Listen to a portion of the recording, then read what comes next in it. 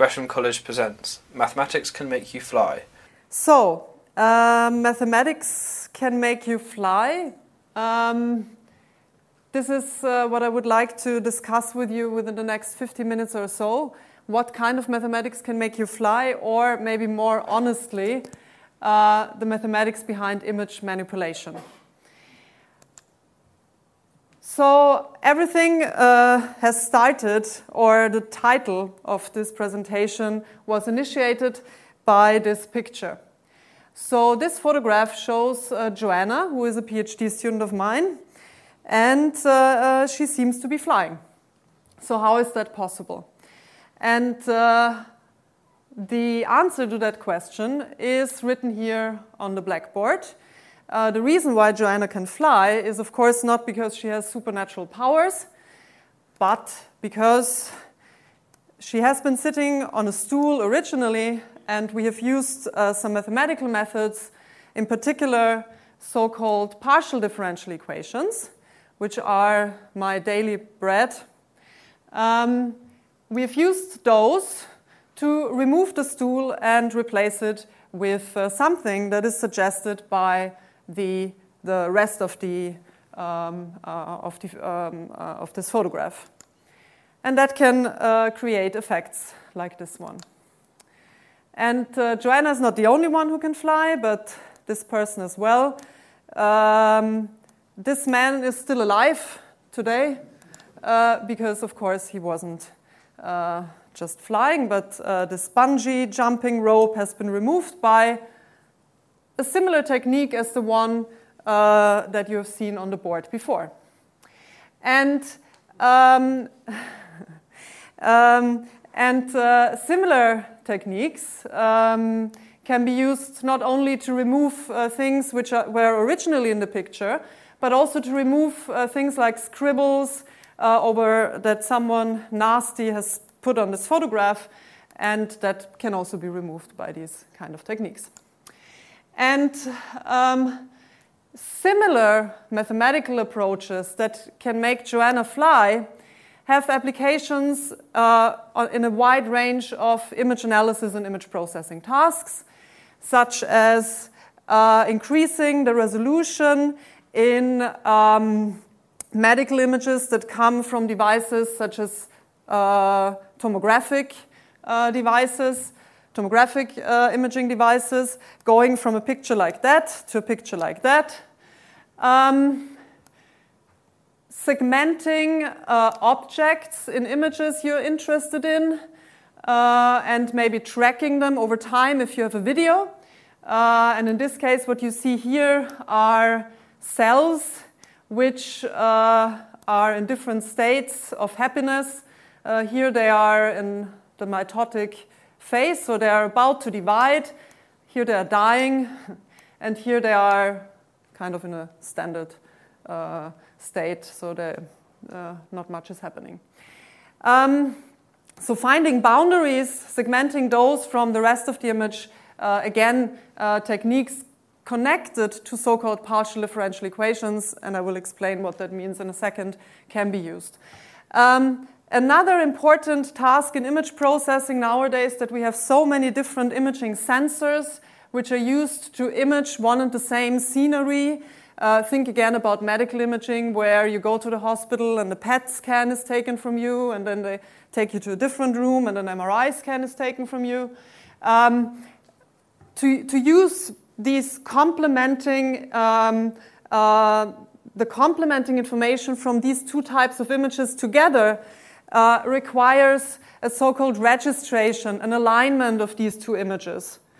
And what you see here is an alignment of airborne images taken from an airplane, which are aerial photographs and hyperspectral images. So you have hyperspectral images basically means you have a resolution that goes beyond the visible spectrum, so you cover a bigger part of the light spectrum, not just RGB, but more of that. Okay, so I'm not going to explain to you how each of those methods or how each of these tasks is solved.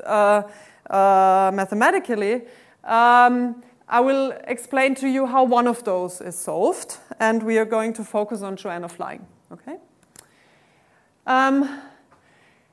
So all of this research on developing these mathematical methods for all these different types of applications, you cannot do that alone. So my work is very interdisciplinary, and we are working with biologists, with forest conservation people, with art conservators, with clinicians. And then, of course, it wouldn't be as much fun as it is if I also wouldn't work with students and postdocs and with a group of people who are having a lot of fun. And Chris already said that we formed the Cambridge Image Analysis Group, and one of the main reasons why we called ourselves like this is that if you abbreviate that, it's the CIA. Okay, and some of the pictures might hint towards this. Okay, so the outline of the presentation is as follows. First, I'm going to explain to you mostly conceptually, the mathematics behind flying, behind these different types of image manipulation. And then I'm going to show you what you can do with these type of mathematics, not just making Joanna fly, but to digitally restore art pieces like frescoes or illuminated manuscripts. And then if we get to that, if Chris still lets me go on, then I'll show you some more applications in cancer research, forensics, and some more special effects. Okay, so to appreciate mathematical methods that can manipulate images, we first have to understand what a digital image is. So if you look at a photograph that you took with your cell phone or with your camera, this looks like this. It looks like a very good quantification of the continuous world. And this is a quantification you can see when you zoom in. So if you zoom into this red rectangular region here, you see this. If we zoom in a bit more, then you can see what this, if it's a very highly resolved photograph, almost continuous representation of the world is actually just a collection of so-called pixels that store a particular color value that is given by R, G, and B, red, green, and blue, and that make this pixel appear in different colors. And if you put them all together and you step a bit away from this pixelated view, you can see the image of the dog. So if we want to do mathematics with digital images, we want to formalize them into mathematical objects. And this is what I'm doing here.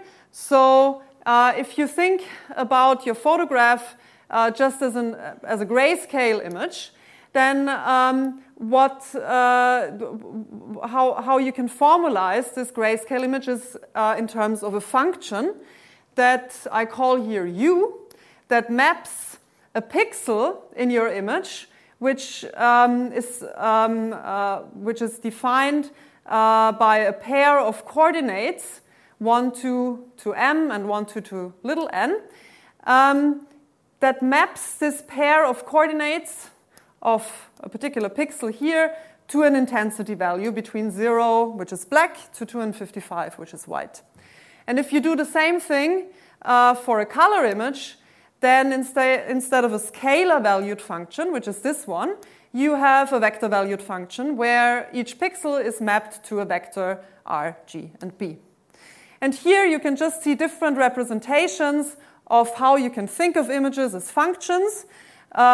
So here I've plotted the intensity in each pixel as the height of a surface, and you can see that this gives you, what you might think of as a function.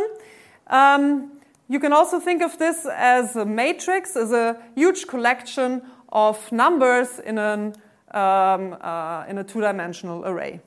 And these are the kind of objects that we are dealing with in our mathematical approaches. So the task that I would like to focus on in this presentation is the task of what is called image in painting. So in this context, in this problem, what we have is an image defined on a rectangular domain. And within this image, there is a region, which I call here the in-painting domain, or the hole in the image, which is either an object that I choose, like the stool, or an object or a part of the image which is damaged. And what I would like to do is I would like to use the information, the image intensities or the color values of this image outside of this domain to fill in appropriate colors inside of this so-called in-painting domain. So this is what I want to do. Okay. And I would like to do this, I've said that at the very beginning, with so-called partial differential equations. So what are partial differential equations? Those are equations of independent variables, of a function of independent variables and its derivatives. They are based on Newton's differential calculus, and they are used to describe many phenomena in nature that are based on the change of quantities and the relationship of the change of different quantities. So the equation that you see here is one of the most famous partial differential equations. It's the heat equation or diffusion equation. And what this equation does is that it diffuses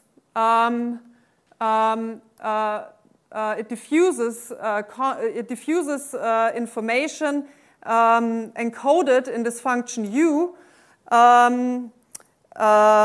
It diffuses that a long time. So think about the following. You are having your afternoon tea with a nice cone, and you take your cup of tea and you pour milk into the tea. What you see when you do that is that when the milk kind of dissolves with or mixes up with the tea, the milk diffuses into the tea. And this is what this equation is modeling. This is what this equation is doing. So when we apply this to an image, this is a very kind of uninteresting image. It just consists of random intensities that I've put in every pixel. When you start with an image like this and you evolve it along this heat equation up to a nominal time t equals 10, what you see is exactly this diffusion process, which you can think of as a local averaging that is happening to these pixels. So when I go back to this equation here, what you see is that the heat equation relates the evolution of this function u to the flux of the gradient, of the spatial gradient of u. And this is what is doing this, this averaging process here. So what you see here is that this equation, as I said, involves the function and derivatives of this function. let me just explain to you very briefly what derivatives of an image are and why those derivatives are important and why, therefore, differential equations are useful to encode information about images. So if you look at this picture here, which is a grayscale photograph, and what I'm doing here is I'm plotting the intensities. When I walk along this red line, I'm plotting the intensities of the pixels that I cross. And this is what I've plotted here. So these are the intensity values plotted along this line. So what does it mean to take derivatives now? And I want to do this first in one dimension, okay? So for this one-dimensional, for such one-dimensional intensity functions. So if this would be my intensity function f that I would get if I walk along this red line, then if I take the first derivative of this function, it would give me something like that, right? If I take the second derivative, it would give me that. So what you see is that these derivatives, what they encode are where this image or this one-dimensional profile in this image is changing a lot. So it encodes the places in the image where something is going on. And where something is going on, this is where I hope that the most important characteristic information in this image is contained in. If I now look at derivatives along this red line, and I look at the derivative along a line that is perpendicular to that, so in x and y direction, which are called partial derivatives, first partial derivatives of this function u in x and y, I take their absolute value and I sum them up. For every pixel I'm doing this, and I replace the intensity in each pixel by the value that I get from there. What you can see is that what this image, this gradient image is giving you is that you see that it has the largest responses where something is happening, where you have edges in your image, where something is changing. And if you look at the second derivatives, it's similar, that you can see where things are changing, and in the places where not much is changing, like here on the skin, there is not so much information hidden there. So this is what partial differential equations kind of encode. They encode information about contents in images, and they are putting these different types of information together in a way that models what you would like to do in your image processing task. You can also think about what the heat equation is doing by representing, so the heat equation, the nice thing is if you look at the heat equation, I've said one of the most important equations in mathematics, but it's also one of the most simplest in the sense that we understand what the heat equation is doing quite well. In particular, we can explicitly compute solutions to this heat equation. And if you start your heat equation, if you start off this evolutionary process of this heat equation with an image that I call here G, then the solution of the heat equation at any time t can be expressed as a convolution of this original image G with a Gaussian kernel that I'm plotting here, with a standard deviation, with a width that is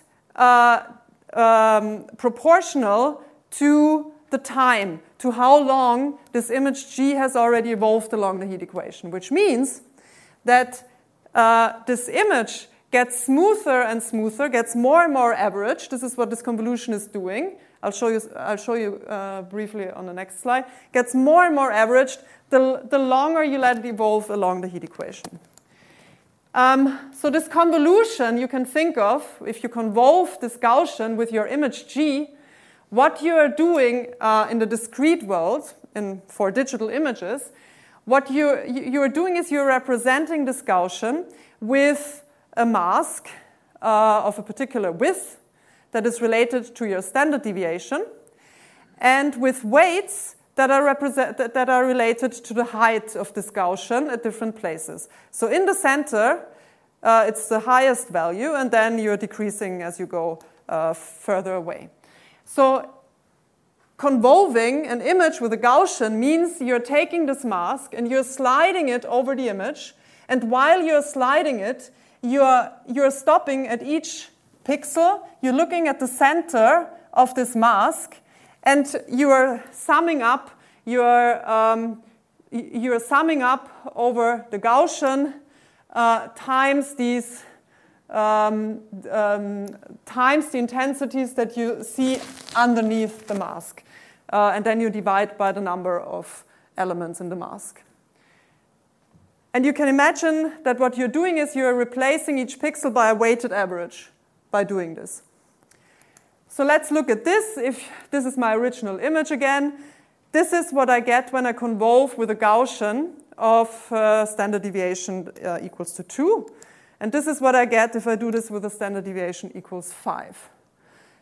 And the standard deviation here again, remember, is related to the time of how long I evolve this image along the heat equation. So eventually, if I would evolve that infinitely long, what would I get? Gray image. Exactly, just a constant, right? Okay. So this is just to make the point again. So this is this convolution with a Gaussian, but you get the same, as I said, when you look at the solution of the heat equation for a particular time. So how is this at all related to this original task of image in painting? Well, now just imagine that you're not solving the heat equation on the whole image, but you are only solving it in these domains D with diffusing the gray values via this heat equation from the surrounding of these domains D that are, in this case, these black boxes, okay? Diffusing them into the black box. And then you get something like this. Okay, so you're only solving the heat equation now on these domains. And that is quite nice. So you can do that. And this is just to show you again that this is an evolutionary process. So you start out, let me go back again. So you start out with these domains, and slowly the color surrounding these scribbles here is diffusing into these black areas in the image. Now, if the heat equation would be the answer to everything, I would be jobless, okay? Because I said already the heat equation is really well understood. So the heat equation is not the answer for everything, because as you can imagine, the heat equation is only modeling this diffusion process, which is a homogeneous process, and it's blurring the image everywhere in the same way. So this averaging process doesn't take into account structures that you might want, in the case of inpainting, might want to propagate. And this is a very simple example, okay? So here I have this, think of that as a road, okay? So you're looking at a road that is white here, and the inpainting domain D is this gray circle here. And if I now apply a type of the heat equation to inpaint that, it will not do the job because it's only trying to diffuse. It's only propagating information by kind of local averaging process. So this is not good. So what I'm saying here is that in particular where just linear diffusion, as in the heat equation, has problems is when you have large gaps.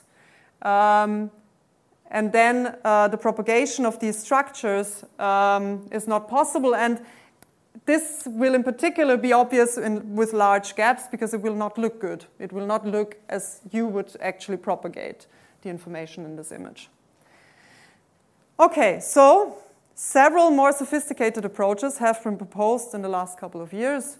And if I say in the last couple of years, this is like in the last 30 years or something like this, where more or less this whole field of mathematics, in particular, people thinking about these differential equations, coming into the field of image processing.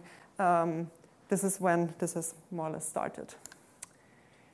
Okay, but when we think about these more sophisticated approaches, how do we do this? How do we model what we want, what this equation should be doing in the end? What do we want this equation to be doing? This is the main question. We need to understand this before we come up with an equation that is hopefully then doing something like that. So how to inpaint? The original picture looked like this. And this was this attempt to... And I believe, and I didn't look that up again, I should have, but I think it was a Portuguese lady that did that. I think it was a church. It was in a church in Portugal. This name here, so this is really the name of this picture, Ecce Homo, and this was kind of the joke name that was given to that afterwards. And the lady got quite famous actually with her attempt here. So maybe something like this we don't want our mathematical method to do in the end, but maybe we want to do something like this. So here I'm marking the region, this region D, that I would like to fill in red, and this is the outcome of one particular instance of these more sophisticated mathematical approaches to inpaint images. Okay, so maybe this looks a bit more reasonable than this one. Okay, so how to do this? So if we focus first on PDEs, on these partial differential equations, what do we want? And the interesting thing is the first researchers, the first mathematicians who wandered off in this arena of image inpainting actually came up with their differential equations, with their particular differential equation by talking to art conservators and learning of what they are actually doing. And so the main point in what they're doing is what it's actually, intuitively you would probably also approach it like this. So you have a part in an image that you want to replace, or that you just, because it's damaged, you want to restore.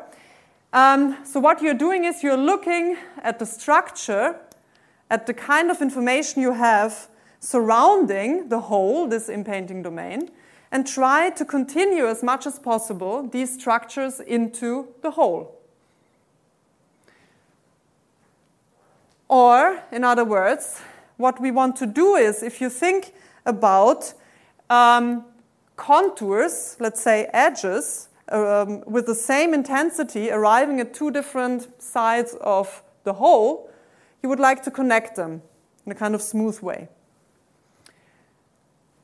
Okay, so if you do that, and unfortunately I will not have time to tell you everything about partial differential equations and how they come about, but what you need to basically do is you need to make this heat equation approach much, much, much more complicated by adding nonlinearities and more derivatives of your image function u to it.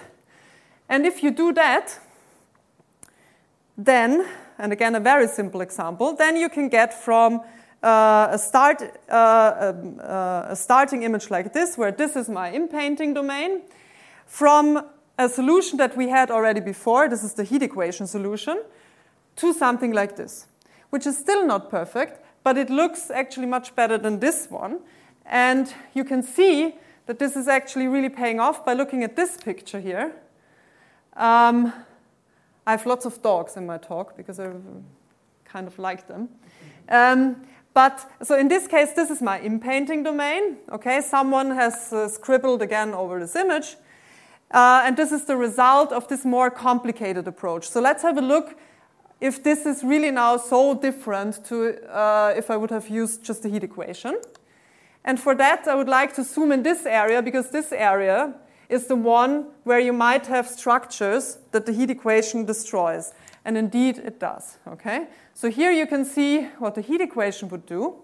It's this local averaging process, right? It's just trying to diffuse information. And this is what this more complicated partial differential equation is doing. Now, going back to Joanna, and zooming into the area where we have removed the stool, this is what you get with this more complicated diffusion approach. And again, this is not perfect, but it's what the equation gives you. You are not restricted to using diffusion. You could use, instead of diffusion, you could use other mechanisms in dynamics, let's say, which is transport. You don't diffuse, but you just take pixel intensities and you transport them in a particular direction. Okay?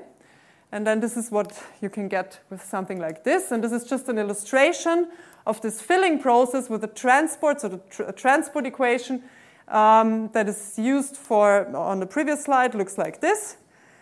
And what you're doing basically is in an iterative process, you're filling in, and this depends in which order you fill in.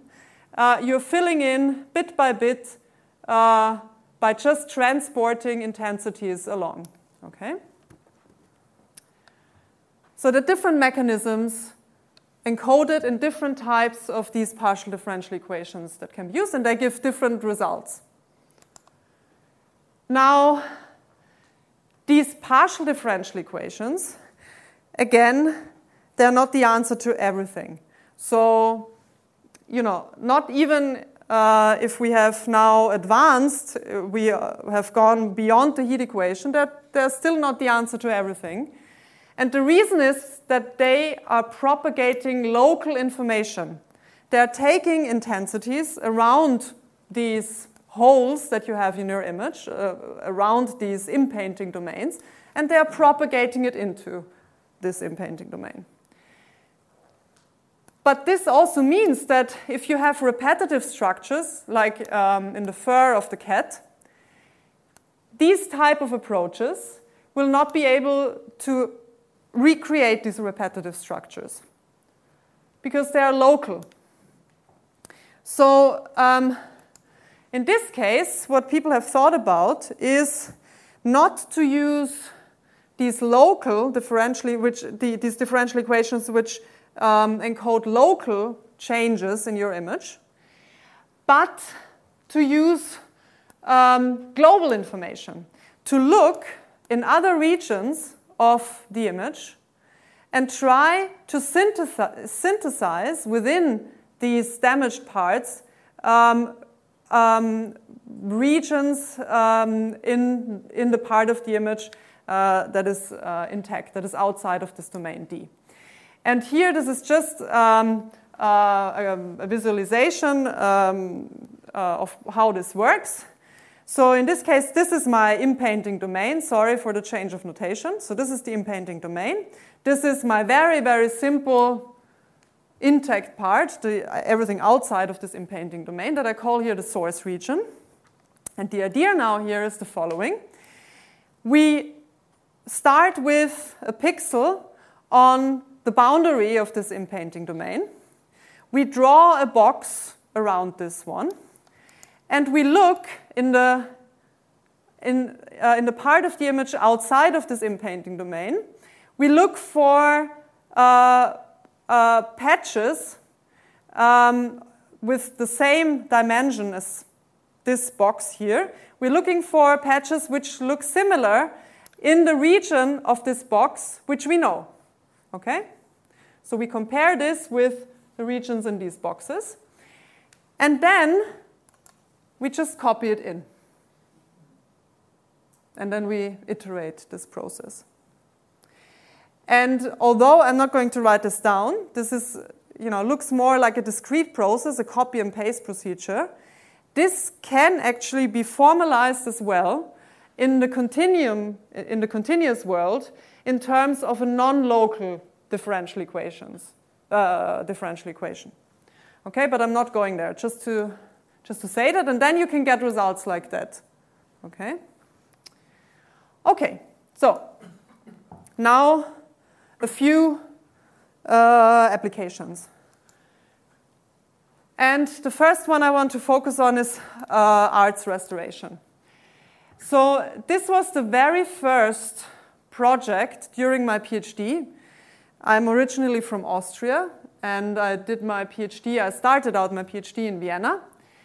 And these are the so-called Neidhardt frescoes, which are medieval frescoes in an old building in the city center of Vienna, which have some history, let's say. So Neidhardt von Reuenthal was a minnesinger. Actually, is this the same word in English? I don't know. Yeah, it's the same. So these guys, in the medieval ages who went from castle to castle and sang songs about what they have experienced on their journeys. And so these frescoes showed or visualized some of the stories in the songs of this minnesinger. Okay? And this minnesinger in particular was singing, the stories of this minnesinger were about relationships between knights and maidens and so on. So they were really profane stories and as such profane frescoes. So at some point, to cut the story short, the church got hold of this building and they really did not like this and they just overpainted them. And when they were rediscovered, when the guys removed the paint, they also removed parts of the fresco. And so what we did was not to restore those frescoes physically. There were art conservators who did that, but to collaborate with those. And similar to this first PDE that I was mentioning, where the guys talked to the art conservators to understand how to do things, we talked to them and developed a method which produced a digitally restored version of these frescoes. And here we really, went from this local inpainting procedure, from this local inpainting strategy, to the more non-local inpainting strategy that we have seen, this more global approach. And we did that in the following way. So if you look at one particular detail in this fresco, we looked at this particular structure here, and we first restored this structure, only the structure here in this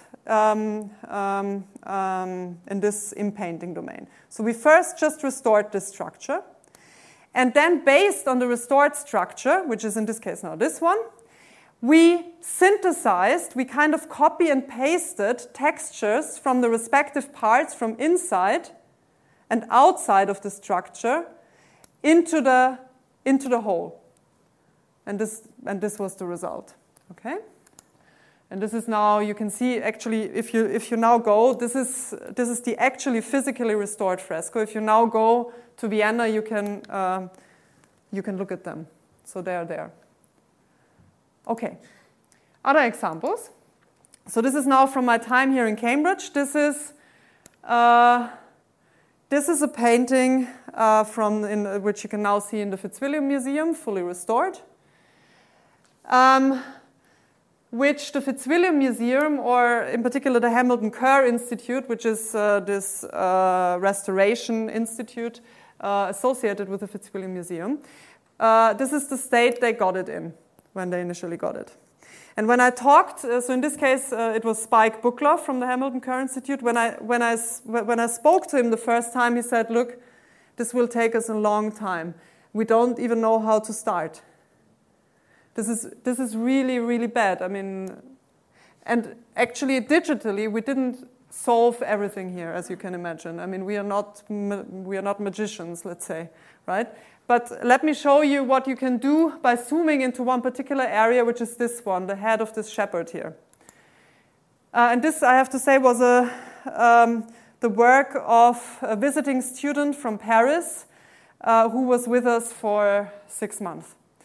Okay, so, and here we did a similar thing. We first used local inpainting to close the small damages in the image.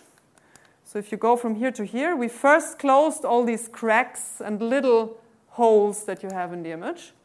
And then for the larger gaps, we did a kind of two-step procedure where we first used a kind of diffusion approach to get the rough information, the rough color values inside of these large gaps.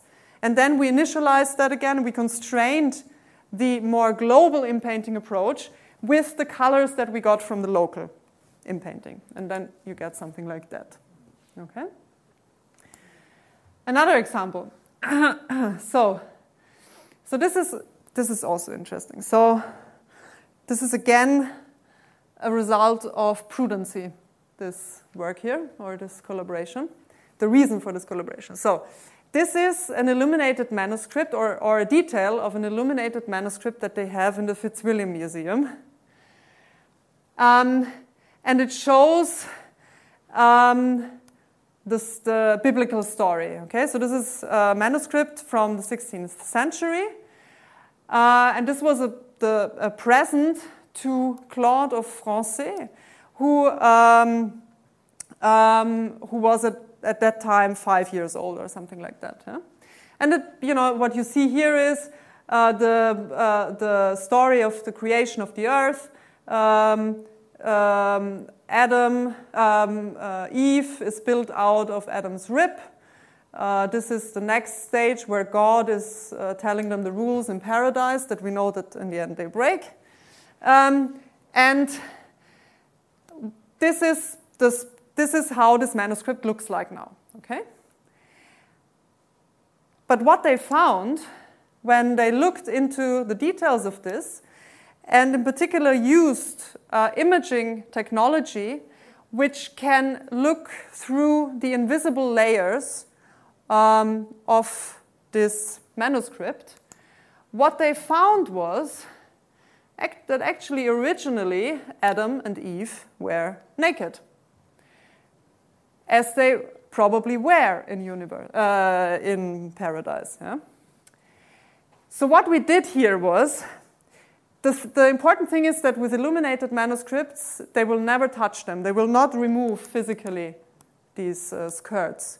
And actually, both the skirt of Eve and of Adam, everywhere they were overpainted at some point, because again of prudency. Okay, so this primer came into the hands of someone else at some point who didn't want to see them naked. So what we did was again, an inpainting technique. So we marked the skirt of Adam in this case as our inpainting domain. But then we used the structural information we got from the infrared image and used that to guide the solution of the PDE, how this should propagate the color values into the inpainting domain. And then you get something like this. And this is then the resulting, the end product, let's say, where Adam and Eve are again naked. And this even, was featured in The Guardian. And it said, Adam and Eve naked again after centuries old cover-up. So, yeah. And you can see that also exhibited in the Fitzwilliam Museum. Okay, so what we learned was that mathematics can be useful to restore images. And in particular, these partial differential equations, which work on a mechanism of diffusion and transport of gray values into these inpainting domains, into gaps in the image. And we can use them in a variety of different settings to make Joanna fly, or to restore frescoes and paintings and manuscripts. And the practical impact, I would say, really for the art conservators was, so remember, Spike told me we don't even know how to start. So this is one thing. You could, with these digital restoration methods, you could give them a kind of template of how, if they would do things like this, how this looks in reality. And if you think about the illuminated manuscript, this is the only way how you could represent how this manuscript might have looked originally. But there are many other areas of sciences where these concepts of image processing with these methodologies come in. And I will maybe just show you one or two. A few minutes, great. Okay. So, we have seen that already, special effects like making Joanna fly. Similar things can be used if you look at satellite images, for instance, and you're interested in this case, the roads that you see from a satellite. But those roads are covered up by clouds or trees or something like this, and you want to get rid of these. Well, you can use similar mechanisms, okay, to get rid of trees in images of roads, for instance, to get back just a plain road. And this is useful if you, for instance, want to create a road network. And again, these type of differential equations come into the game here. Forensics, if you go to a crime scene, you might maybe not often go to a crime scene, but imagine you come to a crime scene. Usually the type of fingerprints that you collect there are far from perfect. So they might look like this. But then when you think about if you now take your fingerprint and you want to match it with another one in a database, what these matching algorithms are doing is they're looking at these structures, at these lines in the fingerprint. They're looking at bifurcations and endings, and this is how they are matching with another fingerprint. But here, they're all destroyed. So you can use differential equations as well to enhance fingerprints like this, to go from a fingerprint here to a fingerprint like that. And let me say this is really totally automatic. Okay? So I'm not doing anything here manually. Kind of different conceptually is very often in medical imaging, what you're measuring with your medical imaging device, like in this case magnetic resonance tomography, is not an image directly, but is a transform in this image. And usually, because you only have a finite amount of time, the patient doesn't want to lie in this tomograph machine for too long, you are not acquiring all the necessary measurements, but you have gaps. And this is, so in the case of magnetic resonance tomography, in the transform space you need to interpolate in is the Fourier space, the frequency space. So here you're not interpolating spatial information, but frequency information. And the frequency that you have given here is here given in the red dots, and everywhere else you need to come up with it. And this is what also these kind of differential equation methods can help you with. Let me jump over that. This is just another interpolation example where on the basis of height values of a digital surface, you are, which might be quite sparsely sampled because of certain budget requirements you have. Maybe you don't have so much time to acquire them, you don't have so much storage to store them, or you just don't have good enough sensors. You only have this, but you really want this. And so how to go from there to there is again based on these type of image inpainting methods. I'll certainly skip this because I would like to finish with this kind of fun example, which is image fusion. So this is now very different to image inpainting, but I'll make the link back to image inpainting in a second. But what do we want to do here? So here we have two photographs of two people, of Obama and Reagan. And what we want to do is we would like to merge those two faces in a certain way. So what we want to do is we want to be able to on the one hand, spatially select which parts of the face from Obama I would like to put onto Reagan. For instance, do I want to equip Reagan with Obama's nose, or do I want to equip Obama with Reagan's eyebrows? And I would like to spatially select, and I would like to select in terms of which structures in the image I would like to map onto the other person's face. The scale of the structures I would like to map on the other person's face. Do I just want to map the skin color, the very large scales in the image, onto the other person's face? Or do I want to map the wrinkles in Reagan's face onto Obama's face? And this is one result of doing something like this, where we have chosen the fine scale features of Reagan's face, the wrinkles, and mapped them onto Obama's face. We mapped Reagan's nose onto Obama's face and his eyebrows. And this is the result. And this is the other way around. So here we made Reagan younger, kind of. Okay? And just to say, this scale separation of going from just skin color to wrinkles, to the very fine scales, is again related to being able to separate these different scales to the diffusion equation. Because when you think about what the diffusion equation is doing, it's going from the complete, an image with all the scales, to images with larger and larger scales. So the fine scales, they get lost more and more. And by taking, very simplified explanation here, but by taking differences between those, you can extract different scales in the image. Okay? So this is more or less the principle here. And you can do lots of fun things with that. So this is the Mona Lisa. What is this? Can anyone guess what we did here? You have seen the person already that we mapped here onto Mona Lisa. Yeah, it's Reagan. And you can put Reagan onto lots of different places. So, do you know what that is? It's the statue in Brazil. Yeah, exactly. This is Reagan mapped onto that one. Reagan mapped onto the Statue of Liberty.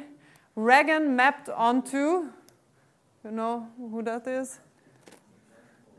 Mount Rushmore, exactly. And that's Washington, I believe. So you can do lots of fun things. And because we are mathematicians, and for the numerical analysts among us, there is a numerical method which is called Gauss-Newton iteration. So this is Gauss, this is Newton, and one of those is the Gauss-Newton iteration, right? Either this or this, right? So here we have fused Gauss with Newton in two different ways. And with that, I would like to finish. What I concealed, because I didn't have enough time, and I think I would need, you would need to go through a whole curriculum of undergraduate studies to be able to conceal this, is that, or to be able to unveil this, is that these equations are really beautiful mathematical objects, and their analysis, and in particular also their numerical treatment, are challenging and very interesting tasks. And if you were intrigued about this, and the younger people among you interested doing a PhD in this area, look at the website of our new institute. And for those who want to learn a bit more about that, I'm now already old enough to have my own book on the slides. And with that, I would like to thank you very much for your attention. For more information, please go to www.gresham.ac.uk.